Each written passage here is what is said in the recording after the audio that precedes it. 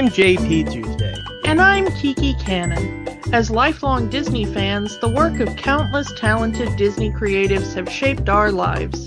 Now, as the Disney catalog expands, we're taking a journey through film and television to discover if that spark that shaped us as children lives on in adulthood.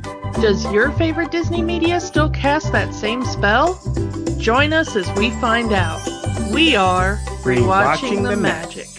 Commander Cannon to the bridge. Yeah, sure. Can I bring a drink? I've got a drink. I mean, I can seal it if you want. No, you're good. We're pretty lax here. Oh, okay. All right. Cool.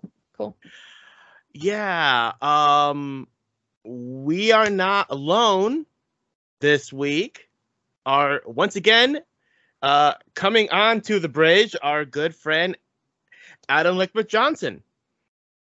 Hi, I just got back from my Gelosia and I feel 10 pounds lighter. Gelosia! Gelosia! I hope everybody Gelosia'd before we got into the vehicle. We are not stopping. Okay, so before we get into any of that, we have a brand new Thor trailer that came out just a few hours before we recorded. And yeah, this one's telling us a lot more about what this movie's going to be about than the first trailer did. First thing I want to talk about, Thor has a Loki tattoo. Oh, I missed that. Yeah, that one part where I also missed that. How did I miss that? When Zeus flicks and all of Thor's clothes come off, there is a Loki tattoo. His back has the Loki crown on it. He has a tattoo of his dead brother. That's very sweet. That's nice that Thor has that on his bio. He has his brother with him. Oh my god, that is a tattoo, isn't it? About half his back is his Loki tattoo. I think I was more focused on the pixelation, so yeah, I was You were looking at the full Hemsworth, aren't you? Well, I was eating grapes at the time, so I'm assuming in the actual theater that's not going to be pixelated, probably. I mean, we had Hulk's CGI bare buttocks in Ragnarok. I wouldn't doubt that we would see the full Hemsworth in this movie. At least from the back end. Yes. So I've myself have dubbed this movie Thor by Panic and Thunder. I don't think we're panicking. I'm not panicking. Who's panicking? But yeah, everyone in this movie is very hot. Well, it's Taika's world, and we're all just And yes, I'm including Korg in that assessment. Yeah, Korg was super into it. I don't know. That was my favorite part of that scene, with Korg leaning in like, I could use a better view. All we need is like the opera lenses. Yeah. The girls are just sharing grapes, and Korg is like, anybody else wanting a better seat for this? The fact that the Greek gods were fainting at the sight of Thor's other hammer. Yeah. Is that one called Mjolnir as well? I wouldn't doubt if it was. This does give, even though we kind of had the confirmation in Endgame, this does give some confirmation that Jane was blipped. Because she even says, what's it been, like 4 years? It's been 8 years, but yeah. Well, she's also way more over it than Thor is. It's interesting that how not over it Thor is, considering part of what we've seen in the trailer is Thor with other people. I think it's one of those things is that he saw her again for the first time in 8 years, and then all of those old feelings came back. Like, out of sight, out of mind kind of deal. Well, there's feelings coming back, and there's knowing exactly how much time has passed. Which, for someone with that lifespan, let's just say, some of the more interesting things to me, though, kind of jokes aside, is I really love the design of Gore. Gore the God Butcher, yeah. Reminds me a lot of Quan Chi from Mortal Kombat. Yeah, there is a bit of that. Bale pulls it off. I mean, he's always been good at playing a villain. We have another former Batman playing a Marvel villain. I think the DC people always fare better coming over to Marvel than the other way around.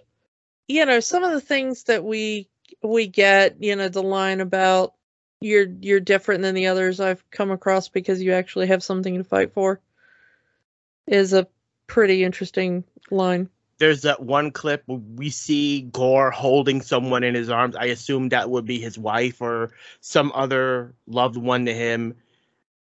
Probably is the catalyst for him going all gods must die. Because his whole thing is that he has prayed to gods his whole life and they have forsaken him, and now he's just done with it. Taika has made a statement about how interesting it's going to be for Thor to have the love of his life show up dressed like him, and I thought, so he is his brother. So I also thought it was interesting because we get to see a little bit more of the costuming, and I thought it was funny that Thor is the one with the boob armor. I mean, have you seen his pecs? But I think it's really funny that they try to do like femme Thor armor, which they've done in the comics, you know, because I mean that idea of Jane becoming Thor, you know, taken from the comics as we've discussed, but hers is kind of just, it's molded, but it's not like two separate boob plates, you know, which I loathe because that'll get you killed in a battle real quick. Yes, it's just a funnel directly to your sternum. Yeah, you want to take a blow that will crush your sternum immediately into your internal organs. Try doing molded boob plate. But ironically, that's what they've given Thor. So, you know, have fun with your crushed sternum there, which I thought was hilarious. I will admit I'm not super familiar with where is it the Greek pantheon that they're, is that Olympus where they are? I'm not familiar how that fits into the Marvel universe, so that I'm looking forward to seeing how that works out. I mean, Greek gods have shown up in Marvel. Hercules has been a regular ally to Thor in the comics, so that's what I'm looking forward to. I know we're seeing Zeus. I'm wondering if we are going to see Hercules in this movie. I'm loving the armor design for King Valkyrie. Can we? Yeah. Oh, it's so good. I'll take some of that. It's so good. That's I'm just loving that costume. Every costume that they put her in is just such a mood. But I kind of like this one over the white armor she had in the previous movies. Yeah. And that suit, I mean, we talked about that in the teaser, but that's, you know. Yeah. And I love story time with Korg. Yeah. I hope that they do, like, recap things. I mean, what if this entire movie is just narrated by Korg? I would love that, but I also just want, like, you know, YouTube videos leading up to the film, you know? Korg recaps everything of Thor up to this point. Yeah. Would you want Korg or Luis doing that? Yes. Yeah. I'm with Adam. Yes. I just both of them, like, and you know, on a couch. Yeah. Deadpool can come too. Yeah. It is so weirdly interesting people's reaction to this trailer, because I've seen a lot of people just being like, oh man, you know, that one, you know, that's doing Ragnarok, just that, you know, that one off was kind of, it was fun, but this is gonna be the whole tone now. This isn't my Thor. And I was like, you know what, screw that, this is my Thor. The Thor movies were always funny. I mean, even the first Thor was really hilarious. I will never forget the laugh out loud moment I had when Jane backed the truck into him as he was coming out of the hospital. Yeah, it's like well, where are we going to find him? Smack. I don't mean to keep hitting you with my car. I swear, like it's like this is the best meet cute ever. Just keeps hitting a dude with a car. I mean, would they prefer Thor from the comics just spewing pseudo Shakespearean English and being pompous? I mean, that was kind of the tone of the first film, except it understood how kind of ridiculous that was. Because Stan always understood how kind of ridiculous that was. That was kind of the point of Thor.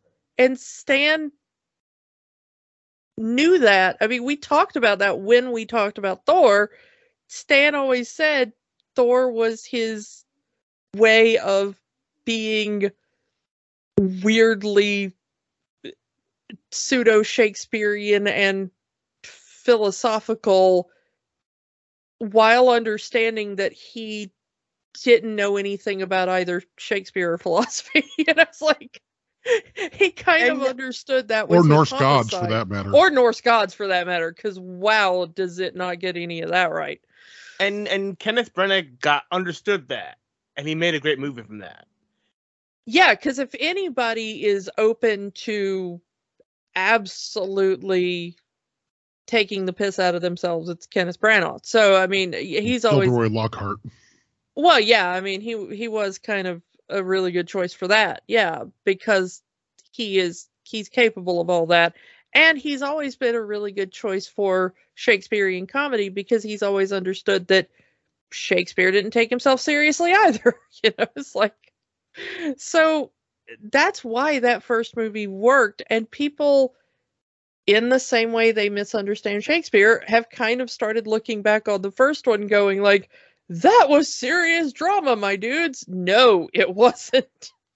But this is perfectly fine in the evolution of these films and for the character. So I don't know what anybody's talking about. This looks amazing, and I cannot wait to see it. Me neither. July can't get close enough, because, yeah. All right, it's time. All right, let's move on to Star Trek, but not Star Trek. Seth Trek. Seth Trek. What do you do when you really, really want to make Star Trek The Next Generation, but don't have the rights to Star Trek The Next Generation? You make your own Star Trek The Next Generation with blackjack and yeah. And gelatinous beings. Yeah. I mean, there used to be a time where it seemed like every couple of months we were hearing Seth MacFarlane wants to reboot blank. Remember when that came out that he wanted to reboot the Flintstones? Well, I mean, he already did that. It's called Family Guy. I mean, legit Flintstone, as in called the Flintstones. But, you know, him wanting to do his own version of Star Trek would have fit in that vibe at the time. And he did. We have the Orville.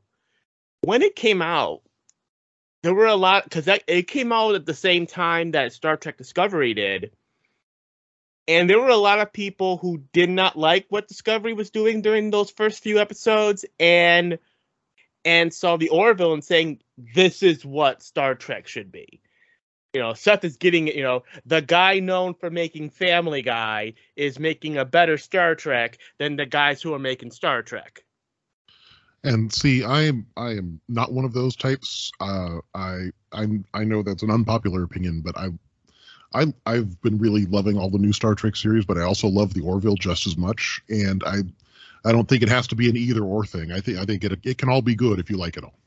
I'm somewhere in the middle on that because I've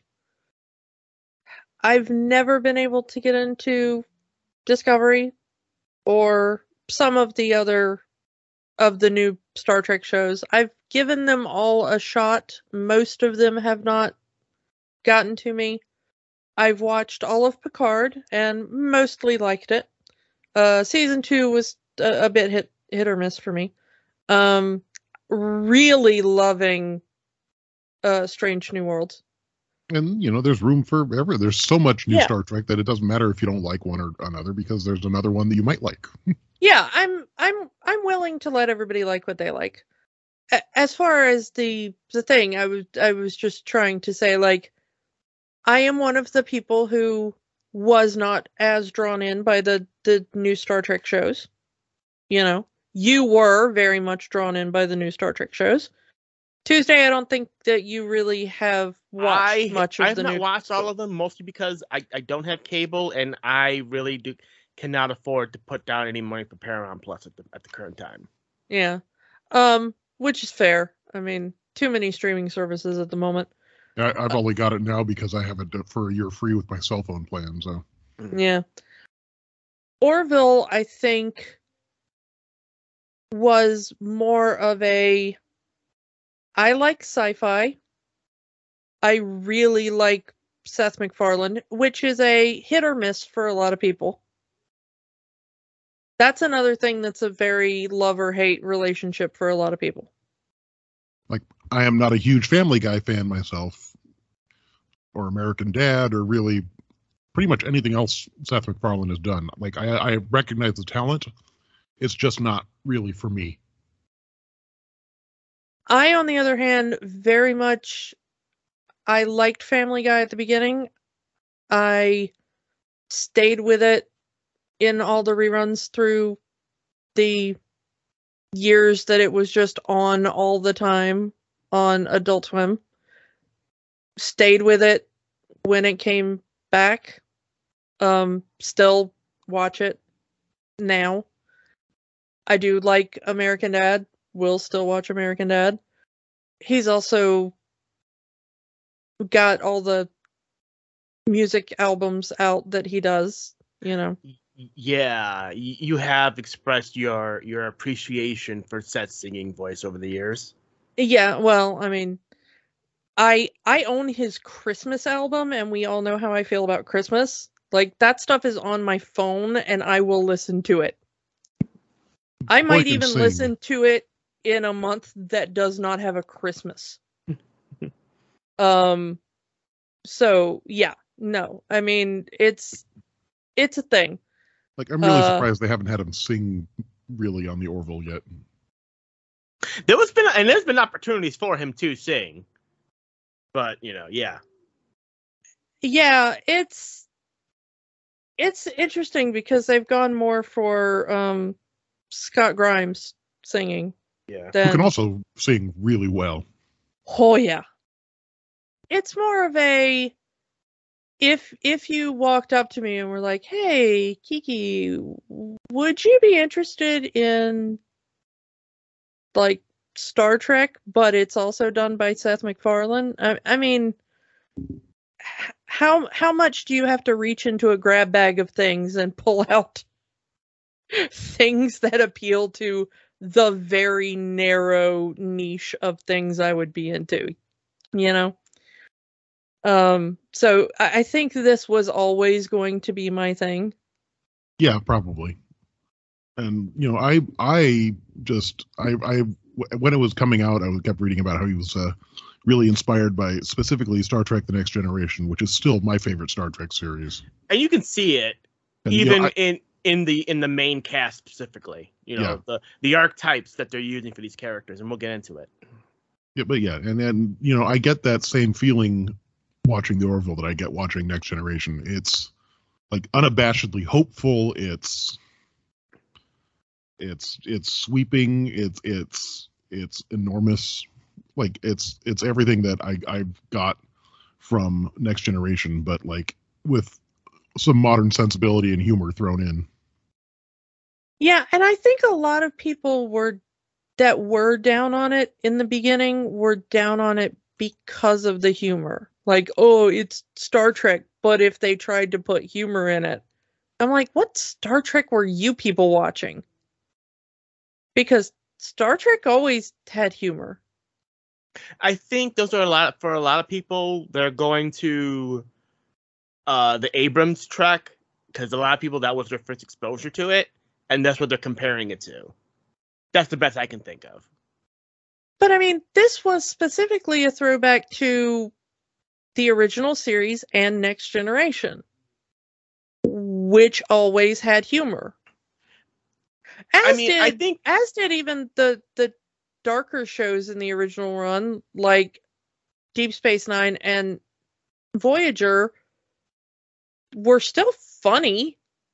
I think like you would get a person who would like the hardcore Star Wars fans. They'll look back at the original trilogy and say how serious it was. This was, drama, and completely forgetting all of the silly parts into it, and saying, "Oh no, that all the silly parts came with the prequels and the sequels. That was never in my original trilogy." Looking back at the original trilogy, like in the same direction, like they take the material so seriously that they just block out all the comedic moments that are in that original trilogy. Like they would block out the comedic moments of the original Star Trek, Next Generation, etc., because in their mind that's what they formed it to be. Yeah, but then you have an episode like The Trouble with Tribbles, which was clearly just a comedy episode. And even the serious episodes have jokes all throughout. I mean, it's constantly, the original series is constantly Bones making jokes at Spock's expense, or Chekhov talking about what random thing was invented in Russia this week, or, it's... Original Star Trek's comedy influenced Lost in Space. Lost in Space was completely serious, and they were losing the ratings war to Star Trek, so they had to go a bit more comedic in the second season onwards. That shows you how much the comedic power that original Trek had at the time. And I think some of that criticism of early Orville has a little bit of merit to it, because I think it took them a little while to find the right balance of the humor to the rest of the story. But I think they got there after the first few episodes. Yeah. I think you might be right in the fact that the first few episodes they lean a little too into this is the Seth MacFarlane space show, like the whole anti-banana ray sequence, which is hilarious, but also a little out of place in that scene. Yeah, it does feel like they're being slightly unprofessional in their mocking of the anti-banana ray, but it's still got some of my favorite lines. We need no longer fear the banana. It's interesting in that sense that people, I think just a lot of people were automatically they're assuming it was going to be Family Guy in space. Yeah. I was thinking that, yeah. But also I think it took a little while for people to realize you can have a comedy drama mix and have it work. Because they were used to, especially with sci-fi, is it comedy sci-fi or is it drama sci-fi? Is this the prestige sci-fi show or is it the goofy sci-fi show? Like, well, can it not be a little bit of both? Is it The Expanse or is it Red Dwarf? Yeah, and I'm like, well, can't it have, can't it be, Ouroboros Red Dwarf, where it's funny, but also it's like tear-jerking because you get the reveal of where Lister comes from and you want to cry a little bit, I don't know. I like that mix, but you can tell when you watch this show, and I think this is one of my favorite things about it. The people making it, specifically Seth, this is so much like, I'm going to be a geek about all the stuff I love and you're not going to stop me, which I kind of respect. And it goes beyond the Star Trek stuff, especially with the 20th century references throughout the series. The music that's used, the film clips that are used. Well, and I find the use of pop music and all that kind of stuff very refreshing, and I think it's a great counter to Star Trek always using classical music as what people listen to for recreation in the 24th century for some reason. I mean, Picard is very into, the quote-unquote highbrow classical music to show that he's educated and stuff. And I'm thinking, like, every week there's a string quartet recital on the Enterprise. Yeah. But we think of that as the highbrow educated thing because it's like, well, you know something that's from 400 years ago. Well, yeah, but move that 400 years into our future, what would they be considered the highbrow classical educated thing? Dolly Parton. He's gonna know Dolly Parton and Billy Joel and Broadway musicals and stuff because it's from our current time, which is now going to be 400 years in his past. And Dolly Parton is used in one of my favorite sequences in the whole series, which I won't discuss now because it's a bit spoilery. Yeah, well, we'll get to that later. But that's what would be their classical literature because, move it ahead in time. But that's kind of why I found the complaints about the Beastie Boys being in the Abrams Star Trek movies a little disingenuous. Because, why wouldn't they also listen to the Beastie Boys in addition to everything else? Why wouldn't people 500 years from now look at music from the 90s and not see it as classical music? Yeah.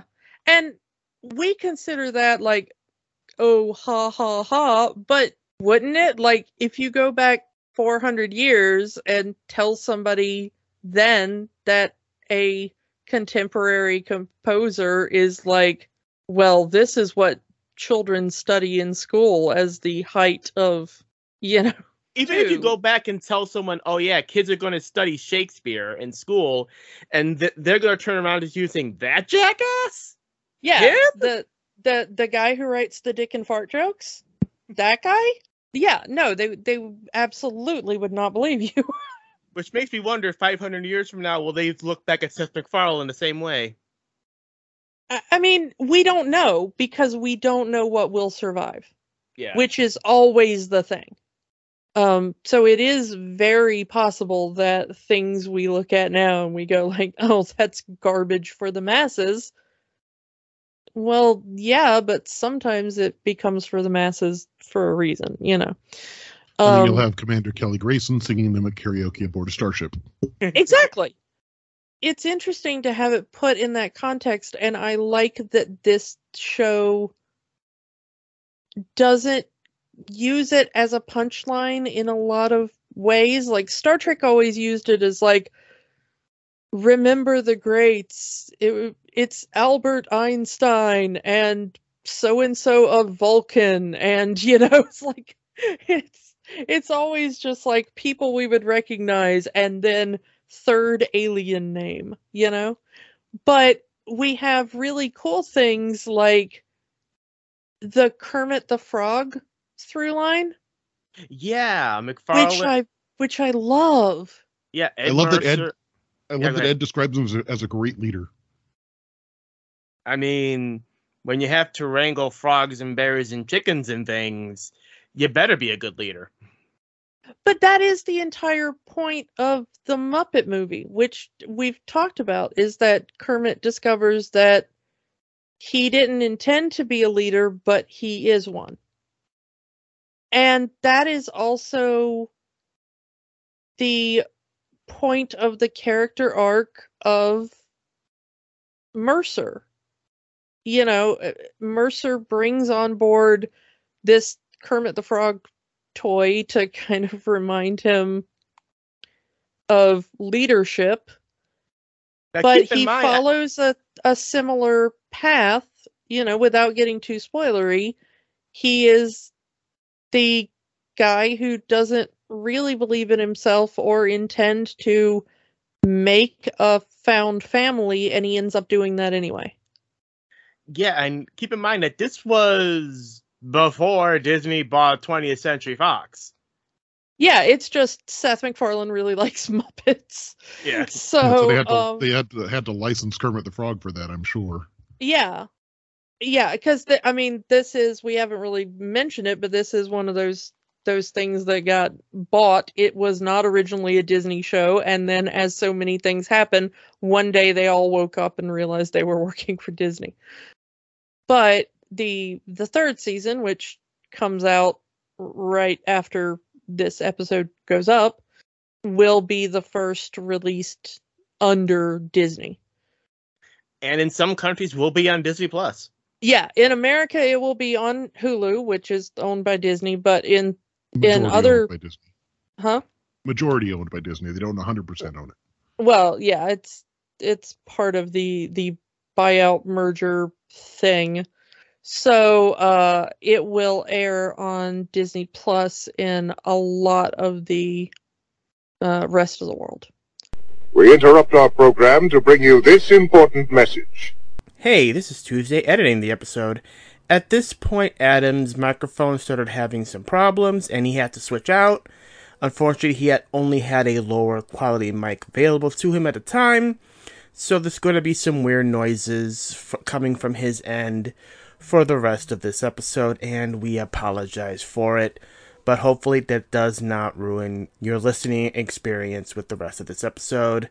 Thank you. Now, back to our show. Let's just talk about the premise real quick, if there's anybody that hasn't seen it and wants to be talked into it. We do have the idea that, within the first couple of minutes, we get the kind of sitcom-y opening, I guess, of Starship Captain Ed Mercer coming home to his wife Kelly, except he finds her in bed with a weird blue alien. It's Rob Lowe in a wonderful cameo that comes back later in the series. That leads to a divorce that kind of derails Ed's career until he is given command of the Orville. It's not really the most prestigious ship, but it could get his career back on track. The only problem is that it's in need of a first officer, and the only available first officer is, his ex-wife Kelly. Hilarity ensues. Other than that, it's your typical Star Trek premise of ship going around the galaxy, searching out new worlds and new civilizations. Boldly go, blah-de, blah-de, blah. But with a kind of ragtag misfit crew. Yeah, you have a various alien species on board, as well as your human characters. And a lot of them are, not the best. Some of them are rather unconventional kind of characters. People that may not make it onto the high-class starships. So they're here. Yeah, the helmsman is specifically there because he's Ed's best friend. He also happens to be one of the best pilots in the fleet, but he's also a bit of a screw-up. Yeah, he's never really applied himself. He's excellent at his job, but he's kind of lazy and, rather laid back. He had been stuck on desk duty because he tried to impress a date with a rather dangerous piloting maneuver and kind of screwed that up. That one is played by Scott Grimes, who, if you watch Seth MacFarlane's other work, is on American Dad. Speaking of characters that are kind of unconventional, you have, for the first season at least, security officer Alara Katan, who, while one of the shortest members of the crew, is incredibly strong because of her alien heritage. Her planet is very dense in gravity, which, because she has lived on it her whole life, in normal Earth-type gravity, she is very strong. By own admittance, she's only on the ship because of that. And that's part of her story arc as well, is that she feels she hasn't earned her position through her work, but rather, for lack of a better term, alien affirmative action. And she's played by Halston Sage, who does an amazing role in this. Yeah, and it's kind of interesting because the Zelayan people, her alien race, they are mostly scientists or artists. Scholars, yeah.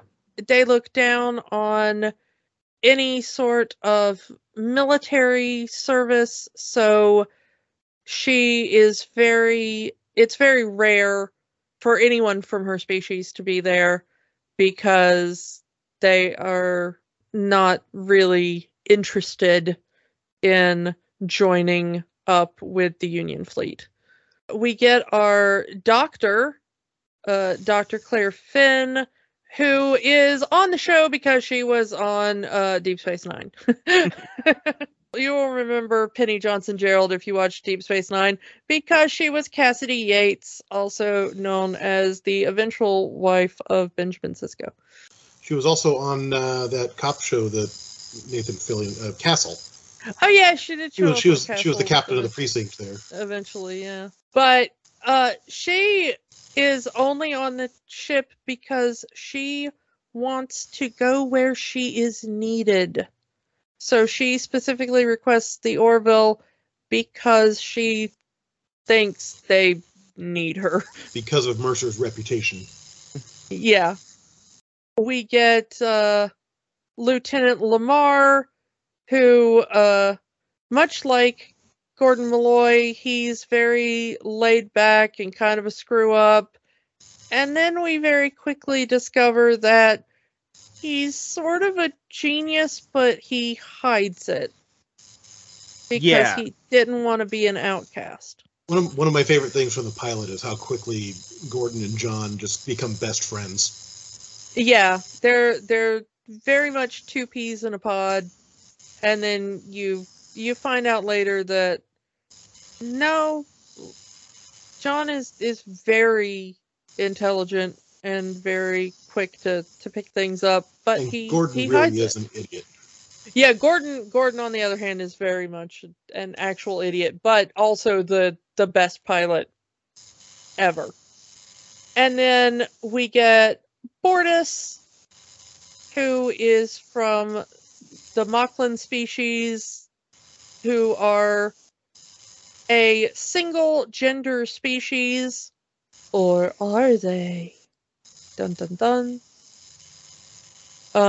Very serious, very warrioristic, very. He's Klingonish. Klingonish. Yeah. They're kind of like cross between Klingons and Vulcans.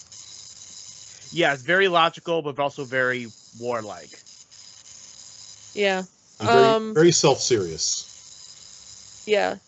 Don't understand humor, that kind of thing. But boy, can they get down on the dance floor. Yeah. Very good dancers. Kind of rounding out the crew, we get Isaac, our artificial life form. Our Data. Yeah, he is from a species of all artificial life forms that are trying to decide whether or not to join the Union. But there's a bit of an issue because they generally view biological life forms as completely inferior to themselves. So they're trying to figure out if joining a group of all biological life forms is, really for them. So they're there to study biologicals and see what's up with them. So they send Isaac. Yeah, Mark Jackson, who plays Isaac. When I first saw the show, I thought that was Brent Spiner. The impression is flawless. Yeah, and without, outside of the suit, he has a very, very similar body type to Doug Jones. Very skinny, very tall. Yeah, the very skinny, tall, very physical kind of actor. It's kind of interesting. There is that one moment in the show where Mark Jackson gets to play a character using his own face, and it's very interesting because when I saw that, I was like, that guy could be related to Doug Jones. Yeah, so. Of course. In season 2, we are introduced to another Zalarian, Talakiali, who, unlike Alara, her family is the black sheep of their world because they are a military family. I mean, the good thing about Orville is that they do remind us that not every species is a monolith. You know, there's no mono. They avoid the monoculture trope in sci-fi pretty well. There are general culture things. They do that pretty well. But they do remind us that not everyone from every culture believes everything equally. There are a few things like that I think the Orville does a lot better than Star Trek ever has, and that's one of them. That they show cultures as being complex and more than just an archetype. Yeah, I mean, not to say by any means that Orville is a flawless show in that respect. No, because no show is. You can at least tell that they try on some level. Whether or not they succeed is up for debate, but that you can at least give them points for attempting. On some levels. We do have one other that we have to bring up on the crew, and that is Yaphet, which might be my favorite character. All CGI character. Yeah, entirely CGI character, and is a gelatinous blob, voiced by Norm Macdonald, who has since passed, unfortunately. However, it is said that he will be in the 3rd season. And that he recorded all his lines before he passed, basically. But Yaphet is the best. I just adore Yaphet. I love his introduction with Ed running through the ship and then running through Yaphet. Sorry, man. You okay? Yeah. No, it's cool. It's fine. And the number of guest stars that have been on this show already, granted, yes, a lot of these are people who MacFarlane knows, but he was able to pull some really great names. Victor Garber as Admiral Hasty, who gives him the job in the first place. Ted Danson as another Admiral, Kelly Hu. Mike Henry keeps showing up as Dan, which if you watch Family Guy and American Dad, you'll know that Mike Henry shows up a lot in those. I love that he's Lieutenant Dan. Yeah, Lieutenant Dan. Yeah, of course, if you watch Star Trek, there are just so many Star Trek guest stars. Robert Picardo was one of my favorite cameos in this series. Yeah, and Tim Russ shows up in an episode. Marina Sirtis shows up in an episode. You get some Trek guest stars like Tony Todd, Brian Thompson shows up in an episode. Some Trek people work behind the scenes, like Jonathan Frakes just directs a bunch of episodes. Robert Duncan McNeil directs episodes. Brandon Braga, who worked on Trek, comes in to direct episodes. There's a great blooper that I think you showed me, Kiki, where Seth MacFarlane messes up some bit of techno babble, and you hear Frakes off camera going, "Are you going to pretend that you got that?" We have a Dysonium-powered quantum drive system capable of speeds exceeding 10 light years per hour. Don't pretend you got that right. To be fair, Ed Mercer messing up techno babble is in character.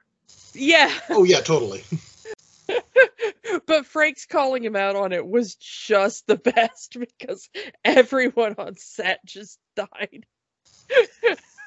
And if you want to go into the other Star franchise, as a space consultant, Jon Favreau.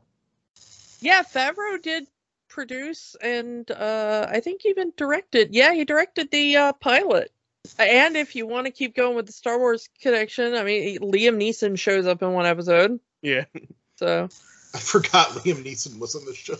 Yeah, that's because he shows up like on a view screen. Like he doesn't even interact with the characters. It's just like they turn on a view screen. It's like, "Hi, I'm Liam Neeson. I'm just here to." I mean, I'm sure they called him at his house in Ireland and said, "Hey, do you have a camera?" Yeah. It's like, I mean, and one of the cameos in this that I didn't even catch until I saw the credits was Bruce Willis. He's not even credited, actually. You have to look it up on IMDb or something to even catch that, because he's not even in the credits of the show. It's one line, and I guess that's not enough to credit him. But yeah, Bruce Willis plays a flower alien in one episode. It's just that's Bruce Willis? Yeah. Oh my God. Yeah.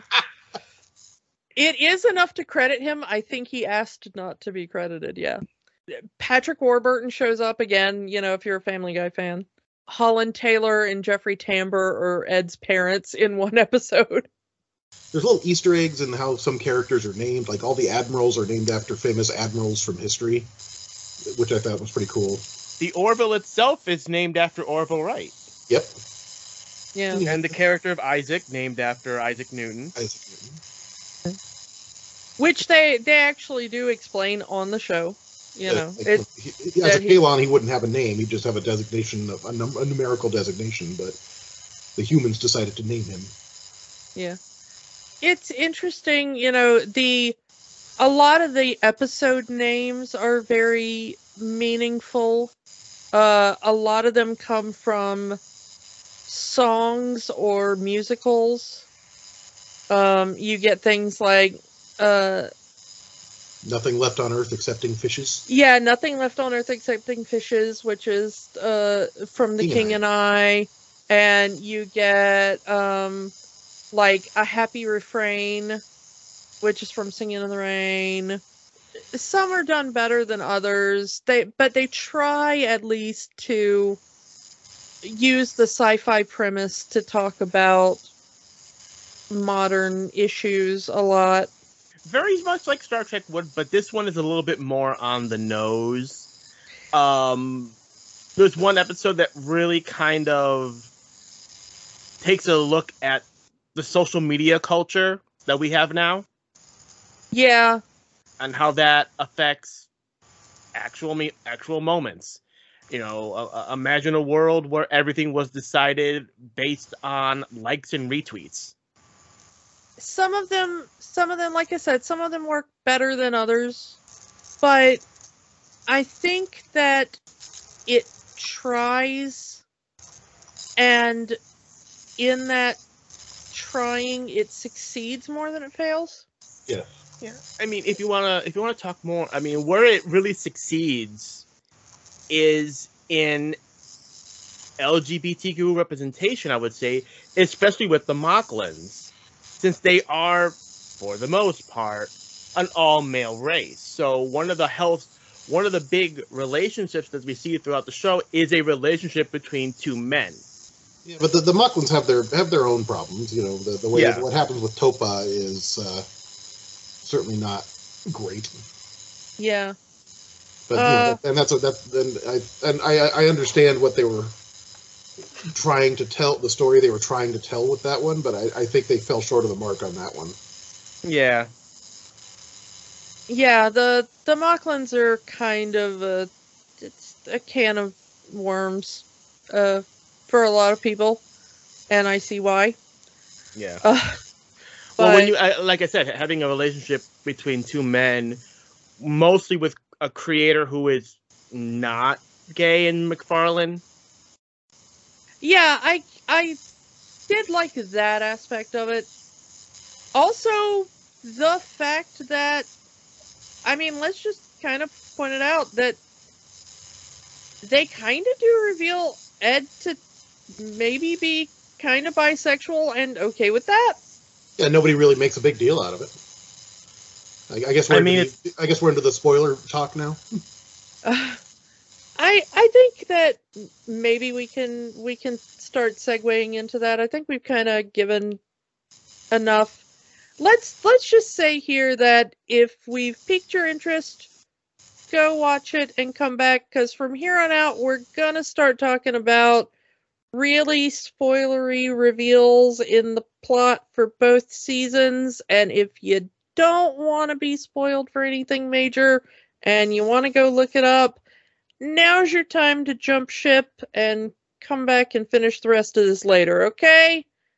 Go enjoy some Orville and come back to us later, because we're just going to start talking about it from here on out. There's your warning. Got it? Bye to those who want to jump ship now. Everybody else, here we go. Yeah. Okay. So... Where do you want to start? Well, we were just talking about Ed and the bisexuality, so why don't we talk about the... Ed's entire arc is, interesting. As we said, it starts with him coming home to his, at the time, wife Kelly, in bed with another man. With a blue Rob Lowe. With a blue Rob Lowe. Derulio! That breaks Ed for a long time, as many people have said within the show that Ed should have been captain by the time we get to the show, but he hasn't been because that one incident hurt him so much. He's become an alcoholic. He's gained this reputation mostly because he had buried himself so far into his work that he felt it ruined his marriage, so he's not really trying anymore. Yeah, and I think at the beginning, he was like commanding a space station somewhere, and he was like really moving up, and people were saying he was going to be captain soon, and then he just sort of fell off of it when Kelly was in bed with Derulio. Yeah, because she was feeling neglected at home because he was doing so much with his career. Yeah. And he gets, he's given the job of captain on the Orville. He doesn't know why. Eventually, we find out that Kelly had felt so guilty over cheating on Ed that she pulled some strings and got him the job, which Ed resents, feeling that he did not earn that chair. And him doubting himself is a central theme throughout both the first and second seasons. You can say that about a lot of the characters in this show, is like, do they even deserve their spot? Do they feel like they deserve their spot? I talked about it with Alara. She feels she doesn't deserve her position. She's only there because of her biology, and so on and so forth. But you can link that to any of the other characters in the show. And, Alara's got a great arc where she's, like you say, she's doubting herself, and then she proves that she's in addition to being, like a security brute, she's also a gifted investigator, and she can solve problems, and she can lead her team. Yeah, she shows herself to be a great leader when Ed and Kelly are put in the zoo. And it goes to the episode where she conquers all of her fears. I like that we get that right off the bat with her, because it doesn't treat her like a kid for very long. We get that bit right at the beginning where where Ed's like, oh, you're very young to be serving as a, head of security and stuff. But she's like, well, yeah, but, I'm really strong and I can punch walls and stuff. We get the jar of pickles joke right in the first epised, and all that. I love that becomes their little private joke with each other. Yeah, it's so sweet. With that, we get her arc so soon of her overcoming her fears and being left in command and all that right at the beginning means that she gets taken out of that little kid role real quick. Mm-hmm.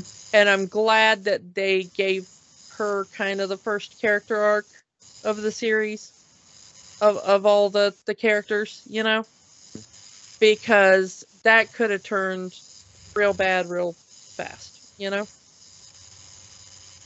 I agree, and she's even though she's no longer on the show, she's still one of my favorite characters. Mine too. That was actually one of the reasons I was so hesitant to get into season 2. I didn't even get into watch season 2 until we agreed to do this episode, because she was my favorite character, and I heard that she had left the show. I also like Tala too, because she's even though she's the same species, and clearly that they're looking for some continuity there, but like, she's a completely different character. And I like Tala too. Yeah. Not as much as I like Alara, but I think Alara is the right mix of adorable and badass. I kind of want to say something that might be a little controversial. I do not like Kelly. I know so much of the show is like, oh, we really need to root for Ed and Kelly being a couple. I do not like Kelly. I can understand that. Kelly comes off and this comes to a head right at the end of season 2, where we get the alternate universe storyline. Kelly, when we meet young Kelly meets well, she doesn't want to be called old. Well, younger Kelly meets adult Kelly, and and less adult Kelly meets slightly more adult Kelly. It's like there's only 7 years between them, Sure, but she doesn't want to be called old. So anyway, so the younger Kelly looks at her older self and says, "I had so much planned, so many dreams, and you've disappointed me. I was supposed to be a captain. I wanted to be close to my crew. You're distant. I planned to get married. You're divorced." Yes, things change over time, but even Kelly sees that from her younger self, that she has distanced herself. There's a hard line between having a beer at the end of the day with a couple of members of your crew versus telling embarrassing stories about yourself, which, when the younger Kelly starts telling those embarrassing stories, the older Kelly's like, hey, they're not going to respect me if you keep on doing all of this stuff because you're still me. Well, yeah, that's Kelly's learned experience. Yeah. And you see that a lot in this kind of science fiction pseudo-military show where the commander has to decide like how close they want to allow themselves to get to the crew and still be effective as a leader. And also her keeping it professional between Ed, as throughout the series, Ed makes it clear that he's still in love with Kelly after all of these years. And Kelly definitely still has feelings for Ed, but she also knows that they have to be able to maintain a professional relationship. The thing is that I think it's down slightly more to casting. You're not a fan of Adrian Palicki, then? I will say Kelly's not my favorite character on the show, but I do like the Kelly-Ed relationship. I want to like the Kelly-Ed relationship. I do. I really, really do. And when Kelly and Ed are together and, they're trying, I really want to like it. And the second they kind of focus on her, I'm like, ooh, I really do not like this chick. That's fine. But I also I might just kind of be down to the casting because I really didn't like her character on S.H.I.E.L.D. either. Yeah, she wasn't a great choice for Wonder Woman either. And that Wonder Woman pilot was one of the worst things I've ever seen in my entire life. So yeah, it's like kind of when she left S.H.I.E.L.D., I was like, oh, okay, good. There were a couple moments in their relationship, and I think I mostly agree with you about Kelly, but I like at least from on Ed's side the dynamic of the relationship. And there's a few moments where I really like it, and there's an episode I watched a couple days ago in preparation for this where Ed finds out that Kelly put in a good word with him with Admiral Halsey for the captaincy of the Orville, and he gets upset with her, and then he just gives her this sweet little kiss on the cheek at the end of the episode, and I thought that was a really sweet moment. Yeah, I love Ed's half of it. Like, Ed seems like really good guy, and you want him to be happy. You can see what he wants out of her, and you can see where where he was attracted to her and the sorts of things that, and the fun side of her, and that brings out good parts of him, and you're like, okay, I want this guy to have fun, and I want this guy to have confidence, and she seems to bring that out of him. But also, she seems kind of demanding and controlling, and I don't like that. That can actually work into what I wanted to talk about, was Kelly's relationship with Cassius. Cassius? Yeah. Cassius. But, you know... I love Ed asking how to pronounce the name and then immediately pronouncing it wrong. Yeah.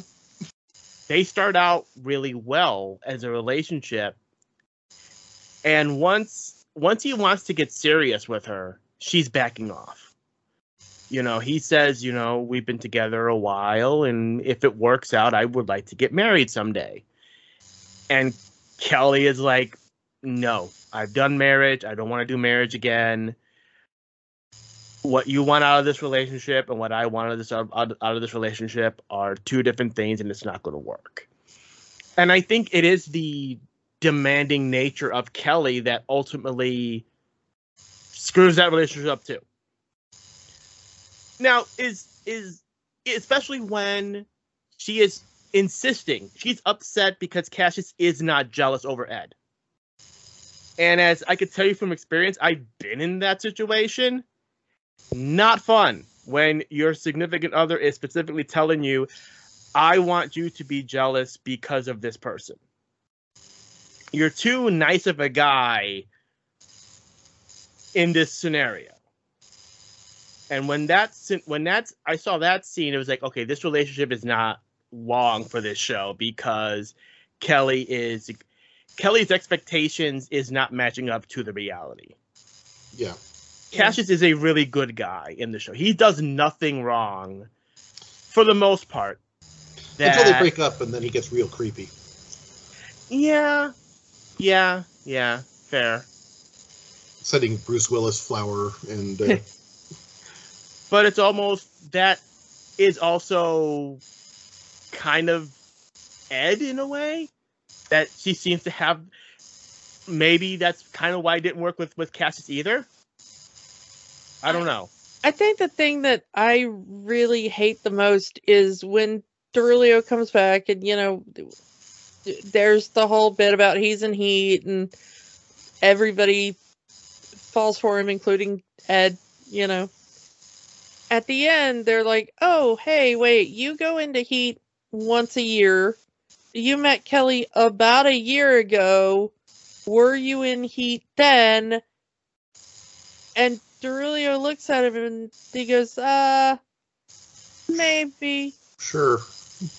Which definitely means no. Like, the way that line is delivered is like...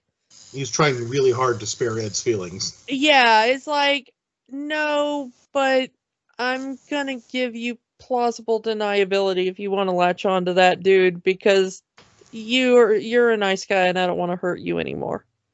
But the problem is that Ed grasps onto that like just an absolute lifesaver in a storm, you know? Yeah. And the problem is that Kelly lets him. You know, I think she's trying to do what'll make him feel better, so it won't affect how he commands the ship, maybe.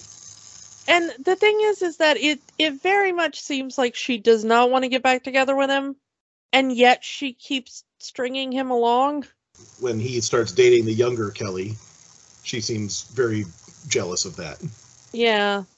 Although when he's in the club with younger Kelly, I feel that in my very soul. Yeah, that. But like, just being too old to be in my club like that. Oh yeah, that looked like my nightmare. that dance club. It was like, why is everything so loud? Bortus and Clyden seemed to like it. Yeah, and Yaphet was getting down with the moves. Yeah. I hated that whole Darulio bit because it was so obvious that no, man, the answer is no. And everyone just leans into that for him, you know? Yeah. while she might have romantic feelings for Ed still, it's not enough to keep a relationship going. Yeah, I think Ed's feelings for Kelly are definitely way deeper than Kelly's feelings for Ed. Yeah. And we see that when we get back to the past, where, after their first date, 9 a.m. the next day, Ed's calling her, asking her for a second date. Like, he was really into Kelly from the start, and Kelly was like, oh, this dude has no game, but I'll go out with him. Why not? And that seems to be their entire relationship from the beginning, is that he's super into her, and she's like, oh, okay. It seems fun for now. But it turns out that we need Ed and Kelly together to save the universe. Yeah. Well, actually, we don't need them together. We need them divorced and heartbroken. We need them to have been together. To have been together. Speaking of relationships I hate, justice for Bortus, because he deserves so much better than Klyden. Yeah. Yeah. Let's kind of go into that whole thing. Bortus' storyline throughout this entire series is amazing. From the beginning, when they get the egg, and we find out that there are, in fact, female Moclans. Can I take a moment to just point out how good the Bortus makeup is? Yeah. Oh, yeah. Like, when he's sitting on the egg, like, that whole back piece, and, like, going down into his back, into his butt, and, like, the legs, and, like, the makeup is incredible. I feel so bad for Peter Macon, though, like, because that has to be just a nightmare to get into and out of that makeup. Yeah, this is one of the few aliens in the show. They have a full body makeup. Most of the aliens are just facial prosthetics, and you're wearing the uniform. But this is just full body. Because they have to have the neck shape go into his uniform and onto his shoulders. So he's at least got it down to his shoulders when he's wearing the uniform. Mm-hmm. Yeah, and they use that makeup multiple times because, again, when he ends up with the addiction thing with the holodeck porn program. Environmental simulator. Yeah. He has to get back into that makeup again. The fact that they have so many naked Moclans and they all look distinct is also a really cool. Yeah, good for the makeup department, but I feel so bad for those actors. Like, there are times when knowing too much about film production kind of pulls you out of things. I have to wonder when the one holographic Moclan starts licking Isaac's head. Was that an improvisation? I don't know. That has to be, right? Poor Bortus in his story, because he does go through so much. He probably has the biggest character arc of any character in the series, because there are so many episodes that circle around his story and his people. Well, it kind of mirrors. We were talking about him being sort of the Worf of the crew, and it kind of mirrors Worf. Because when Worf first starts out, he has to be more Klingon than any other Klingon because of his position. And I feel like Bortus starts off having to be more Moclan than any other Moclan, because he's like one of the few in the fleet, and he's got to be an example and all that stuff. And then by the end of it, he turns into a straight up revolutionary. Yeah. Yeah. So we start with the egg, which again a Moclan female, which in the Moclan culture is a rarity and is to be shunned, and female Moclans go through the corrective procedure to go from female to male, because they want to be they are a male species, a single sex male species.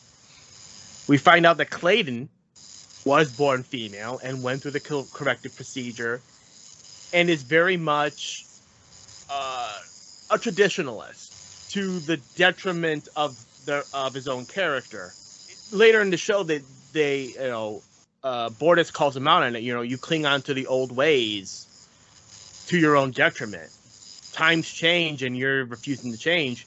Klyden, who went through the corrective procedure, who wants his child to also go through the corrective procedure, looks down at females in general, teaches their son to see females as inferior, even when there's another Moclan who is heterosexual, is into females. Klyden looks down upon that as an abomination. And you're right, Bortus deserves a more understanding and better partner. And yet Klyden is the one that tries to divorce Bortus, by murdering him. I mean, yeah. Mostly because of Bortus's addiction. And we find out through therapy that Bortus resents Klyden for not fighting for their child. And that seems to be the turning point in their relationship. Honestly, that scene in couples therapy with Claire is so good. When Bortus finally says, "I resent you, and I will always resent you for this." Like, it's such a powerful moment. Yeah. And that he can act that well through all those layers of makeup is pretty incredible. I do like the point in couples therapy though, where Claire is like, we're going to work out your problems, and Bortus is like, this sounds like an excellent idea. Do we choose our own weapons, or do you give us weapons? Like, I was like, yes, good couples therapy. And as as terrible as Klyden is to Bortus, he still does have some great moments in the show too. Yeah, there are some good moments. Nothing against the actor, because he plays the character so well. Oh yeah. It is an interesting. I'm not saying that the Moclan storyline is not without its issues, and a lot of people do have very cogent issues with it. I think the episode about Bortus and Klyden's child could have benefited from having a few trans people on the writing team for it. Oh yeah, very much. It comes off a lot like cis people trying to understand trans issues. Yeah. That maybe should have talked to some trans people. And I feel like they were almost there, and it just needed that kind of attention to really make it something really good. Yeah. I think the episode about the sanctuary planet, it comes off a little better. Yes. Because it is more... I mean, one, the use of Dolly Parton just makes it better. Oh yeah, the whole fight sequence to 9 to 5 is just brilliant. Yeah, but and also the Moclan female representative on the floor of the Union Council, just deadpan quoting 9 to 5. Yeah. But it's also a little bit better of the fact that we discover that not is there just one, lone hermit female Moclan that's escaped. Like, there's an entire thriving rebel civilization of women, but also men, that have escaped and are trying to, raise their children in peace and build a better way, which is a bit better, I think, in the representative thing. It's dealing a little bit better with just kind of letting them be themselves, And it does set up some great tension between the Moclans and the rest of the Union as well. Yeah, the Moclans are ready to leave the Union if they even entertain the idea of accepting the female refugees as an independent state. Yeah, and I hope they come back to that in the third season, honestly, because there's still the looming threat of war with the Kaylons, which is why the Union desperately needs to keep the Moclans in for their weapons technology. Yeah. Aside from all the great character stuff, the plot of the Orville is really good too. Yeah. Even before the Kaylons, you had to deal with the Krill. That they were still kind of at a war state, and they needed the Moclans. So the idea of your ethical values and your potential survival. is always a good tension. So I liked that. I think Bortus also gets the kind of saddest little story arc in the alternate timeline episode we see, because he ends up trapped on the Orville at the bottom of the ocean alone for months trying to survive, being like, well, Klyden and Topa have gotten away and they were going back to Moklis to meet me. All of a sudden, rescue is here. And they were like, oh yeah, sorry, Bortus. Moklis was kind of completely destroyed. Moklis go boom. And he was like, oh, well, that sucks. Let's hope you can correct the timeline, because I have nothing to live for now. And also the ship blows up at the end of that, so yeah. Really glad they restored the timeline, because it was kind of dead if not anyway, you know. Yeah. No, it's definitely good they restored that timeline. Yeah. But that was kind of the worst of all possible things. The other Bortus and Klyden story I loved because it was just so ridiculous was that when they got addicted to cigarettes. My personal favorite was when Bortus decided to grow a mustache. I was like, no! Remove that ridiculous thing. Yeah. That was the one time I was on Klyden's side. I was like, that's the one thing you've been right about this entire freaking series. And that episode had one of my favorite things in the whole series. As a professional musician, seeing the Hollywood Recording Orchestra on screen as the Union Orchestra was really cool. Like, those are all the musicians that make the soundtrack for the Orville. And they were there in like prosthetic makeup as aliens, and the conductor was the actual conductor that conducts the recording sessions, and that was so cool to see. Yeah, one of my little music geeky moments was in the alternate timeline, and they have to raise the Orville up from underneath the water and everything. The thing is that one of the people who writes some of the music for the Orville also did the music for seaQuest. So a lot of the interstitial music for the Orville sounds very much like seaQuest because it was written by John Debney.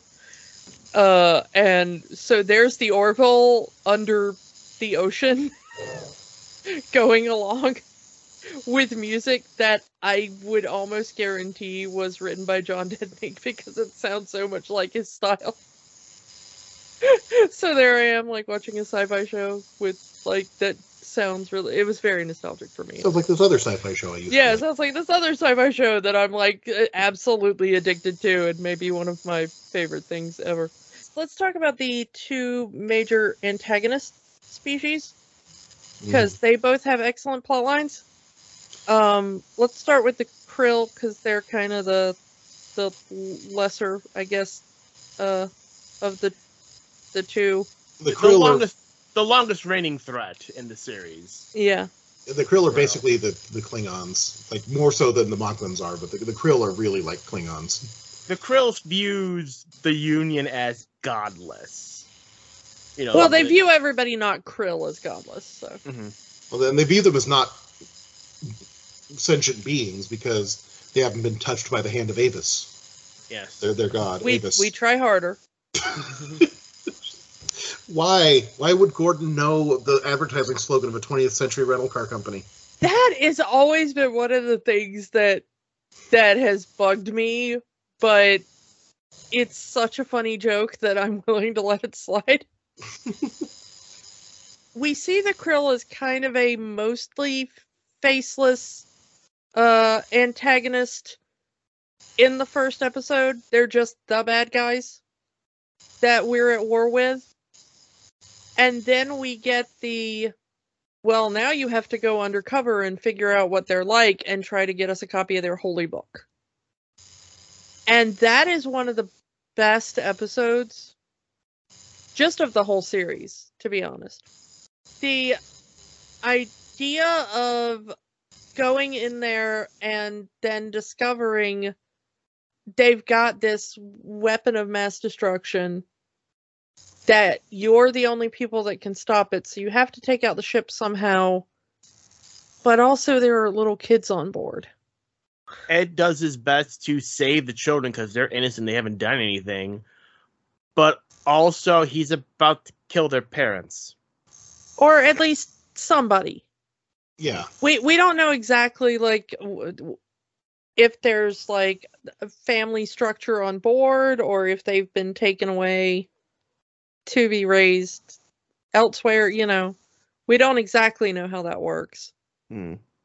But there are children on board, and that's where they draw the line, you know. It's so interesting, though, where they have the idea of where he says that to Leia, she asks, why didn't you kill the kids? And he says, you know, they're not my enemy. And she says, well, after what they witnessed you do today, they will be. You've guaranteed it. And the fact that this comes back in the second season where Leia goes undercover on the Orville as a human woman for the sole purpose of capturing Ed for her revenge. Well, I love that they set that up over several episodes, too. Yeah. Yeah. Like, they just have her on as the new, the stellar cartographer or something like that. Yeah. And, like, Gordon wants to ask her out, and she ends up going out with Ed. I mean, looking back on it, you can kind of see the writing on the wall, because Ed said, you know, she's the perfect woman. She ticks every box. She's ticked more boxes than Kelly ever did. And Leia says, well, it's on purpose. You know, I designed myself after your desire, and I became the most desirable woman for you to get you here, to, you know, get what we need out of you. It is so fascinating that she talks about the children becoming his enemy, and instead it's her. Well, she was already his enemy. But she talks about how it was that event that radicalized her. She was just a teacher. Yes, she was serving on the ship, but she was just a teacher. And she talks about how that moment made her really sign up for the military. And she talks about how the painful procedure of making her not only look like a human, but fool their sensors to make her come off as human. Yeah, and deal with the bright lights and the, you know, all the other stuff. If I remember correctly, like the whole thing when they spared the children was because weren't they about to deploy a weapon that was going to destroy like a colony of hundreds of thousands of people? Oh yeah. Like any reasonable being would see that and be like, "Oh yes, this was a military action to save a lot of people." Oh, absolutely. I mean, that was her thing. But remember that Leia was talking about, but that was Avis's will. That those were soulless animals. Non-people. Yeah, those were soulless animals. You killed actual sentient creatures. Yeah. So therefore, you did a war crime. We were just clearing a field. Yeah, you know. I mean, it was. And I feel like Ed and Gordon went out of their way to not commit a war crime. But according to the Krill, anyone who doesn't believe in Avis is not a person. Yeah. Yeah. So it is an absolutely fascinating dichotomy, and that's what Ed keeps saying to her. You know, like you've got to see that the overreaction here. He keeps going out of his way to, you know, save her life even when she's put him in danger and, you know, all that kind of stuff. Return her back to her people even after she's gone out of her way to kidnap him and torture him, and Well, he even sends her off with some of his favorite music. Yeah, we watched over and over the effort of Ed specifically trying to understand the Krill and figure out a way to broker peace. Gordon keeps saying, like, no, forget it. You're not, and like, he's even okay with just kind of blowing up the whole ship and killing the kids too, but it's Ed that's like, no, we're not going to do that. We will find another way. We're not them kind of deal. Yeah. And I love that, like, this is, the whole thing with the Krill as part of Ed's arc is that he goes from this sort of screw up to captain of a kind of unimportant ship to the only one the Krill will negotiate with to sign the beginnings of their peace treaty. Yeah. And that sort of trust becomes important when we deal with the Kaylon. Once we go through the whole arc with Isaac. Yeah. Isaac and Claire's relationship. Let's talk about the Isaac-Claire thing just for a short little bit. Because you have him growing closer to Claire. And her growing children. Closer to her children. At first, just finding them interesting because it's a chance to deal with their, the weird quirks of their humanity. Mm-hmm. And it's kind of the Data conundrum, where Data doesn't have emotions, but clearly he does. I feel the same with Isaac. Yeah. Well, it's the TNG episode in theory, but done slightly better.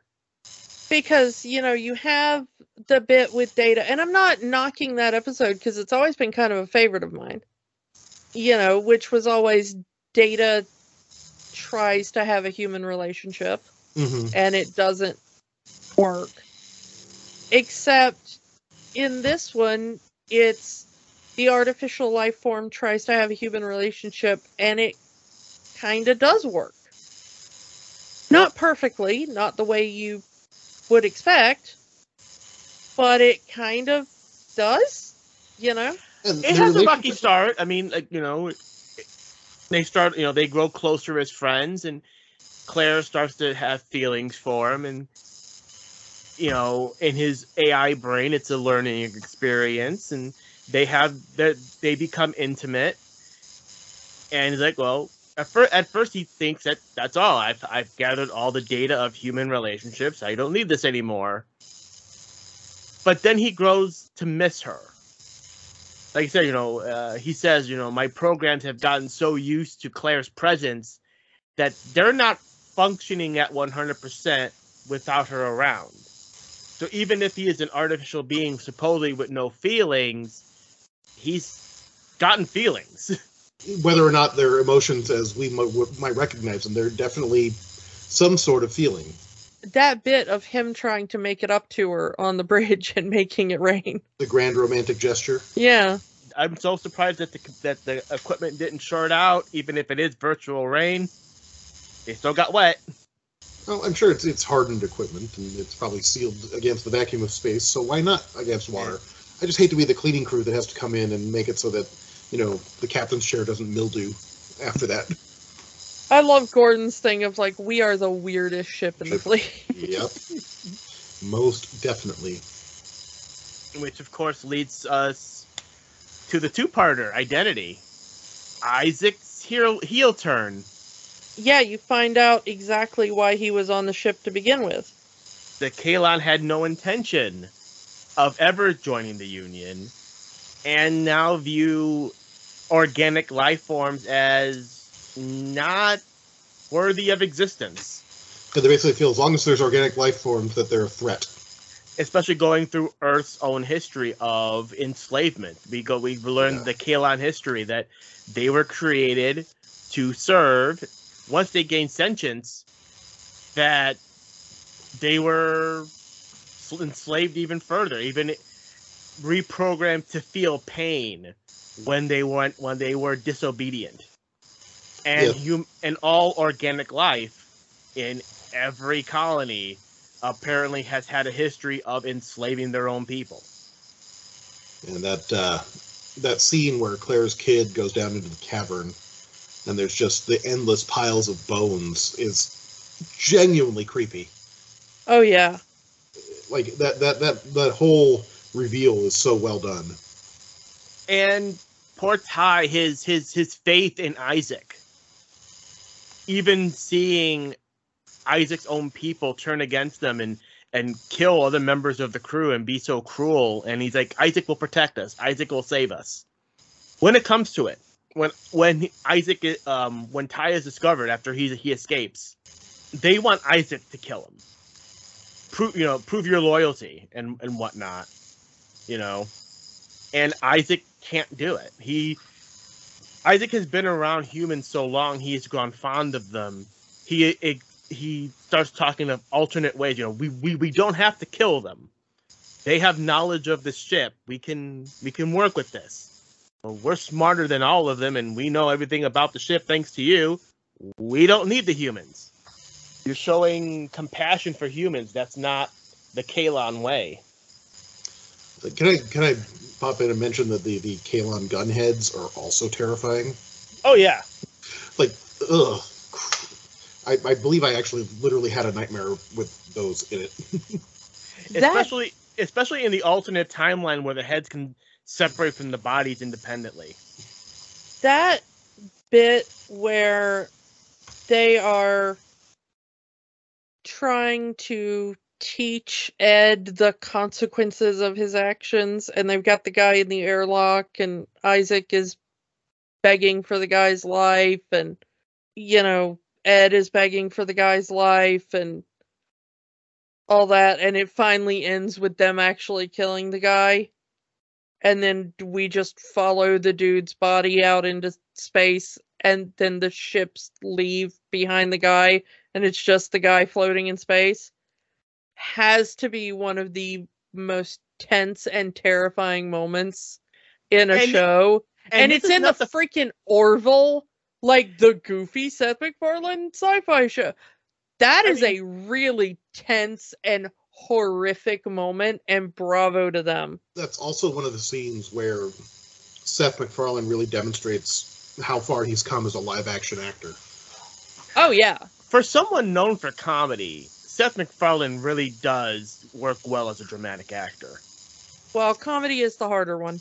Yeah. If you can do comedy, you can usually do drama. So but, he's mainly for most of his career has been a voice actor, and he's a little awkward at the beginning of the series, but by the end of the first season, he's just become such a tremendous actor. Like, he's really believable in the role, and that scene in particular where he's watching his crewman die on his watch, it's heartbreaking.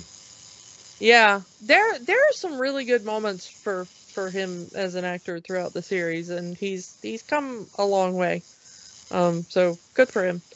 The reveal, the tension of some of the things throughout quite a lot of the scenes, like the scene before it with the 13-button salute, and you're like, okay, they've gotten away with whatever this was they were just pulling off, and then it's like, nope, they didn't. The scene where Ty is trying to help and Yaphet is trying to save him, and when he does take out the one Kaylon, he figures out their internal system, how it works, just because of oozing himself into that body, which becomes great information for the Union in their war with the Kaylon. Yeah. We find out from Ty being, taken prisoner that Isaac really has developed what could be called feelings. He wants to save Ty's life, and he will turn against his entire species. in order to save Ty's life. And in doing so has become an outcast. Yeah. He can never go home again because he turned against his people to save this one child, and essentially saving the crew of the ship. Well, and it's a double-edged sword too, because even though he made the sacrifice and went against his people, he's still never going to be fully trusted by the Union. Yeah, they wanted to dismantle him again. Ed and Kelly might put in a word for him to keep him on the crew, but outside of that ship, he's going to be completely alone. And even on that ship, outside of a very small number of people, most of the people on that ship are probably giving him a wide berth. The side eye, yeah. The bridge crew might trust him, but probably nobody else does. So, if all of this has made you interested in the Orville, please check it out. Season 3 is coming up. I'm looking forward to it. Like I said, I slept on Season 2. I regret sleeping on Season 2. It's really good. Season 2 miles better than Season 1, and Season 1 was really good. So, I would definitely recommend it. So, let's ask the question, does the Orville have the magic, Adam? It has the science.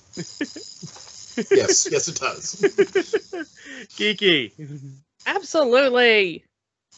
I'm definitely going to agree. Orville is really, really good. Check it out if you haven't already. I think that's all we can really say about the Orville. So, Adam, while you're here, is there anything you want to plug? Well, we just finished with the Renaissance Pleasure Fair with my band, but you can still check us out at search for the Poxy Boggards, POXYBOGGARDS. If you're in the Scottsdale, Phoenix, Arizona area, I'll be playing a show with Scott Kloppenstein and the Littlest Man Band, formerly of Real Big Fish, at Pub Rock Live there in Scottsdale on June 11th.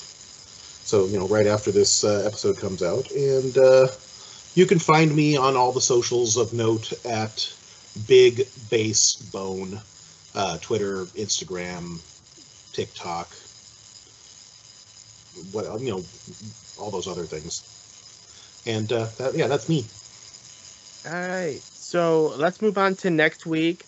We are going to go back to the era of classic Disney with The Jungle Book, the original. The last movie that Walt Disney ever had any production in. That's going to be very interesting to talk about. Yeah, can't wait. So, yeah. So, check out the Orville if you haven't. Come back for The Jungle Book next week. And we will talk to you all next time. Bye. Bye. Jollo Joe! Don't forget to flush afterwards. Don't let the magic stop here. Join our conversation online on Facebook at Rewatching the Magic, Twitter at Rewatch the Magic, and of course, new episodes every week at rewatchingthemagic.podbean.com. Remember, the magic is for everyone.